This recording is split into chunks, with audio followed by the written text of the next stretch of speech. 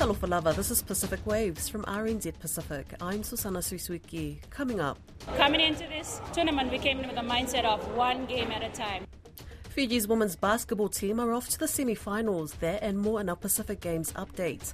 Also, we've seen the rich diversity and just the pride of our young people. There's been a big boost in a number of New Zealand students learning Pacific languages. And later on, coal is starting to sound like a broken record because major carbon emitters are still failing to meet their obligations. Global leaders are urged to do more for climate-displaced communities ahead of COP28. The finals of the Pacific Games archery competition in Solomon Islands on Friday will be a French Pacific affair. It was a slightly windy Thursday morning for the knockout rounds at DC Park beachside venue east of the capital Honiara, as Koroi Hawkins reports. For compound men, top-ranked Laure Clerté takes on his compatriot Xavier Mongoan in the gold medal match. For bronze, French Polynesia's Julien Rovode notches up against the Kagu's Henry Xu. The gold match for compound women is a French Pacific derby, with Aurore Cote from Tahiti going up against the number one ranked Caroline Balbi from New Caledonia. And in bronze, Solomon Islands' Georgiana Lepping takes on Ana Fifita from Tonga. The captain of the Fiji women's basketball team says the key to their success at the Pacific Games so far has been their singular focus at each stage of the competition. Fiji beat Tonga 75-46 on Wednesday afternoon in Honiara to seal their place in the semi-finals on Friday against the Cook Islands. Kayla Mendez spoke to Koroi Hawkins shortly after the game and said the full-time score didn't do justice to the way Tonga started the game. Ulavinaka, my name is Michaela Mendez. I'm the captain of the Fiji women's basketball team. Cool. And the match just wrapped up. Which match was that for you guys? So we played Tonga in the quarterfinals and we came out with a win today, yes. How's the tournament been up to this point? Obviously, big semi-finals coming up. Do you know who that's against already? Yes, we are playing Cook Islands. Coming into this tournament, we came in with a mindset of one game at a time, not looking forward to too many people and trying to scout other teams. We came in, Solomon Islands was our first game, that's who we focused on, and so on and so forth, because every game's a battle. Every team's different. So when our coach talks to us, what's the what's the goals for the game, we follow heed, get focused, and that's what we do. Take it one game at a time. So that's the focus. What's today's game? That score seems quite wide. It looks like was it tight at any point, or was it just No, it was tight. They came out strong in the beginning, so it was a wake-up call for us, right? Like I said, we can't underestimate anybody. We can't afford to have slow starts like that. It's a game of runs. I always tell my team, especially the young ones, it's important for us to stay together, right? Because that's what basketball is. You go up, you go down. The important thing for us as a unit is to stick together and play through those, yeah? You don't get, calls don't go your way. We can't let that affect us as a team. We still need to run what we know we do best. You said one game at a time. Yes. What do you know about Cook Islands? They're your next focus, obviously. They're very, they're matching up. They're a very skillful lot. Yeah, they have a lot of guards that penetrate and can shoot the three, so I know they're going to be running in transition, I know the heat is affected, but we all are in the same environment, so I think everyone's going to be affected by the heat, so I think that one can just be counted out. But I think it's going to come down to who comes out, ready to play, to battle. It's do or die, right? So that's how it is. It's our last game, because from there, whoever is victorious goes on to the final. So you mentioned the heat. How bad is it, and what are you doing to cope with it? I think slowly we adapt, and we got here a week ago, so I think that was a good move to get here, get acclimated. But for us, it's, hydration. We go back to the rooms, try not to do any unnecessary walking around, relax, especially the older girls. All we do is go shower and go lay in our room, put our feet up, So I think that's, we have a good group of girls who continuously remind each other to hydrate, so it's good. There's a big Fiji Solomons community. How have they been? Have they looked after you? Oh, man, it's been so good. We've had bananas ready after the games. We have, food all the time. Anything that we ask for, they're always there. So it's just so good to feel the support. It's overwhelming. It humbles us a lot, to be able to see how supportive they are towards our teams, and it's great, yeah. Final message for supporters back home and around the region. I just want to say thank you to everyone for the support. We feel it, even if you're not here. And we're so thankful for the prayers. We're a mix of older players and younger players, so it's very, very helpful to us. But yeah, Vinaka Vakalevu. Naka. Mendez and her Fijian teammates will take on the Cook Islands in the second semi-final on Friday at 2:30 p.m. local time. In the first semi-final at 12 midday, Samoa play Tahiti. The winners will battle it out in the Pacific Games gold medal match at 2 p.m. on Saturday.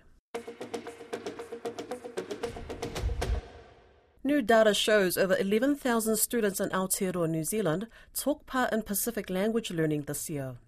The Ministry of Education has seen a 40% uptake since 2019, even during the global pandemic. Anisha Satya spoke to teachers and asked what it means to them. Not Spanish nor French, but the languages of our Pacifica brothers and sisters. New numbers released by the Ministry of Education show Pacific language learning has increased by 40% in the last 5 years. Teacher Ali'i Muamua Bachelor welcomes the uptake. Extremely happy, especially with COVID. In 2019, only 8,000 students were involved in immersion learning or taking Pacific language courses through NCEA. Te Aratai Fileti Pesefea says we've come a long way. It's just an opportunity for them to learn the language and learn the culture, and then hopefully be the carriers of that and share that as they grow as well. Samoan, Tongan and Cook Islands Māori had the highest rates of enrolment, while Fijian, Niuean and Tokelauan had the lowest. Only one school in Wellington offered Tokelauan. The main challenge is, just not having enough staff, not having enough resources. Ministry for Pacific Peoples' Luisa Veluanga says events like Polyfest and Pacific Language Weeks encourage young people into learning pathways. Pacific languages are, a cornerstone of our health and well-being and identity as Pacific peoples. While enrolments may be up, Veluanga says competency in Pacific languages is declining. Events like Language Weeks giving Pacifica youth a chance to carry the torch. We've seen the rich diversity and just the pride of our young people in displaying their language and culture during such events. Pesefea hopes Pacific languages will one day be a part of everyday conversation. Learning the language actually goes hand in hand with learning the culture as well. It could be in doing the karakia in Tongan or prayer in Fiji and those types of things. For New Zealand schools and students looking to expand their horizons, NCEA currently offers 12 Pacific language courses. Global leaders are being urged to adopt a new legal framework to support climate-displaced people and guarantee their human rights at COP28. Human Rights Centre, the International Centre for Advocates Against Discrimination, better known as ICAD, wants to ensure climate frontline communities won't be neglected.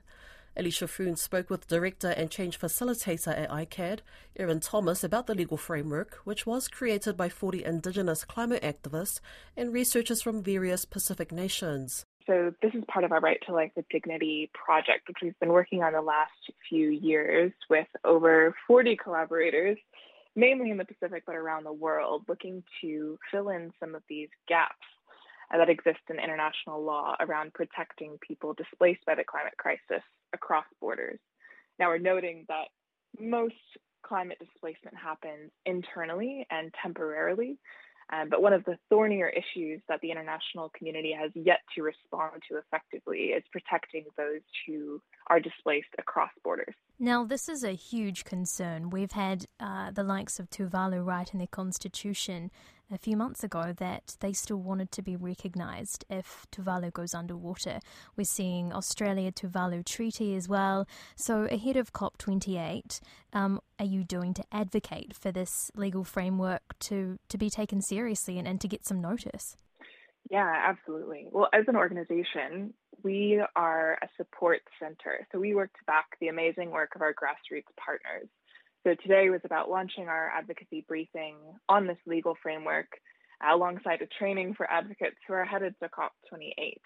But importantly, what's top of mind for climate frontline communities is the call to urgently phase out fossil fuels.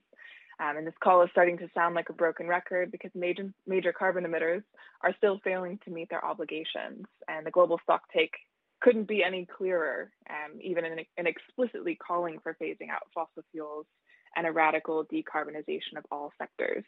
Now, it's really important that we have legal frameworks to protect people when their right to life with dignity is violated as a result of the climate crisis, but we also need to be holding accountable those major carbon emitters who contributed to those violations. So while we're looking to advance legal protections for those displaced by the climate crisis as a backstop, first and foremost, and especially in the context of COP28, we need to end fossil fuel extraction. Could you essentially break down some of the points of this framework? Yeah, absolutely. So a lot of the recent conversation around climate displacement has centered on refugee law.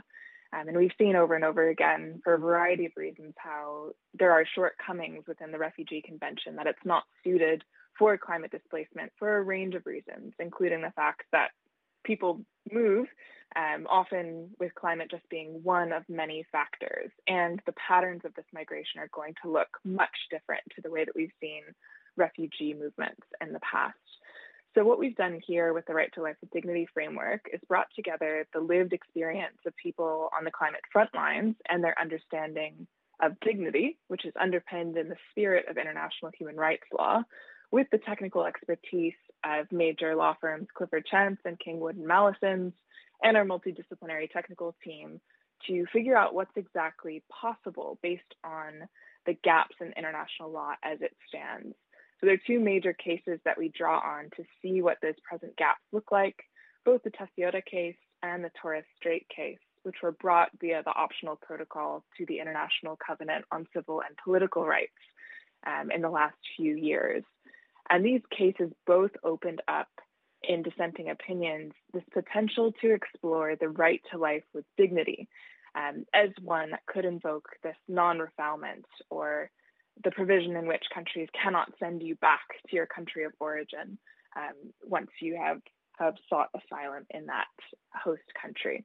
So we're looking at basically expanding that definition and embracing the vagueness in which it's been implied in these cases to really substantiate what dignity looks like to frontline communities, not just in legal language, but also with an evidentiary standard, which could be used in strategic litigation or in policy, to emphasize that this is much different to refugee law and we need to treat it as such.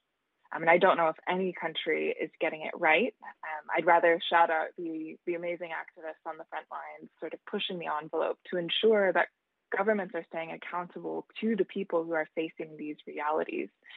We've seen a number of movements, including the fossil fuel-free Pacific movement, really urging Pacific governments to take the lead in phasing out fossil fuels and adding that pressure to Australia and New Zealand. And in other parts of the world, for example, the Urgenda Foundation case against the Dutch government has established, again, this government accountability and obligation to protect human rights as their actions actually lead to such violations to the right to life with dignity. So I think I would rather shout out the activists sort of moving the needle and pressuring governments, reminding them who they're accountable to in calling for phasing out fossil fuels, because certainly these governments have a lot of different pressures being applied to them. And I think it's important to raise the voices of communities who are experiencing the harshest realities as we move forward. This is going to be extremely telling to see whether, international legal protections will be adopted in COP28. But has there been any indication so far that you are being heard? I think there is some movement, particularly in the bilateral agreements that are emerging between countries as it relates to expanding just and dignified and safe migration frameworks that encompass the reality of the climate crisis. But that's sort of still the backstop that we're looking at. And of course, we want to be advancing legal protections for those displaced, whether that's through bilateral agreements or international law. But I think we still have to maintain the sense of urgency around ending fossil fuel extraction and decarbonizing, because if we're not doing that, our backstop is going to become our plan A, which is certainly not what we want and certainly not what climate frontline communities are calling for. So I think it's maybe too early to say what the response is going to be. The global stocktake was pretty shocking to read, and it's very clear on how dire the situation is. So hopefully they're hearing, and otherwise it's our job as advocates to make sure that we're heard. So we'll keep on fighting. The United Nations Climate Change Conference is being held in Dubai from November 30th to December 12th. That's Pacific Waves for today. To listen back, head over to rnzi.com/programs. We're also on Apple, Spotify and iHeartRadio podcasts. From myself and the RNZ Pacific team, so far so far.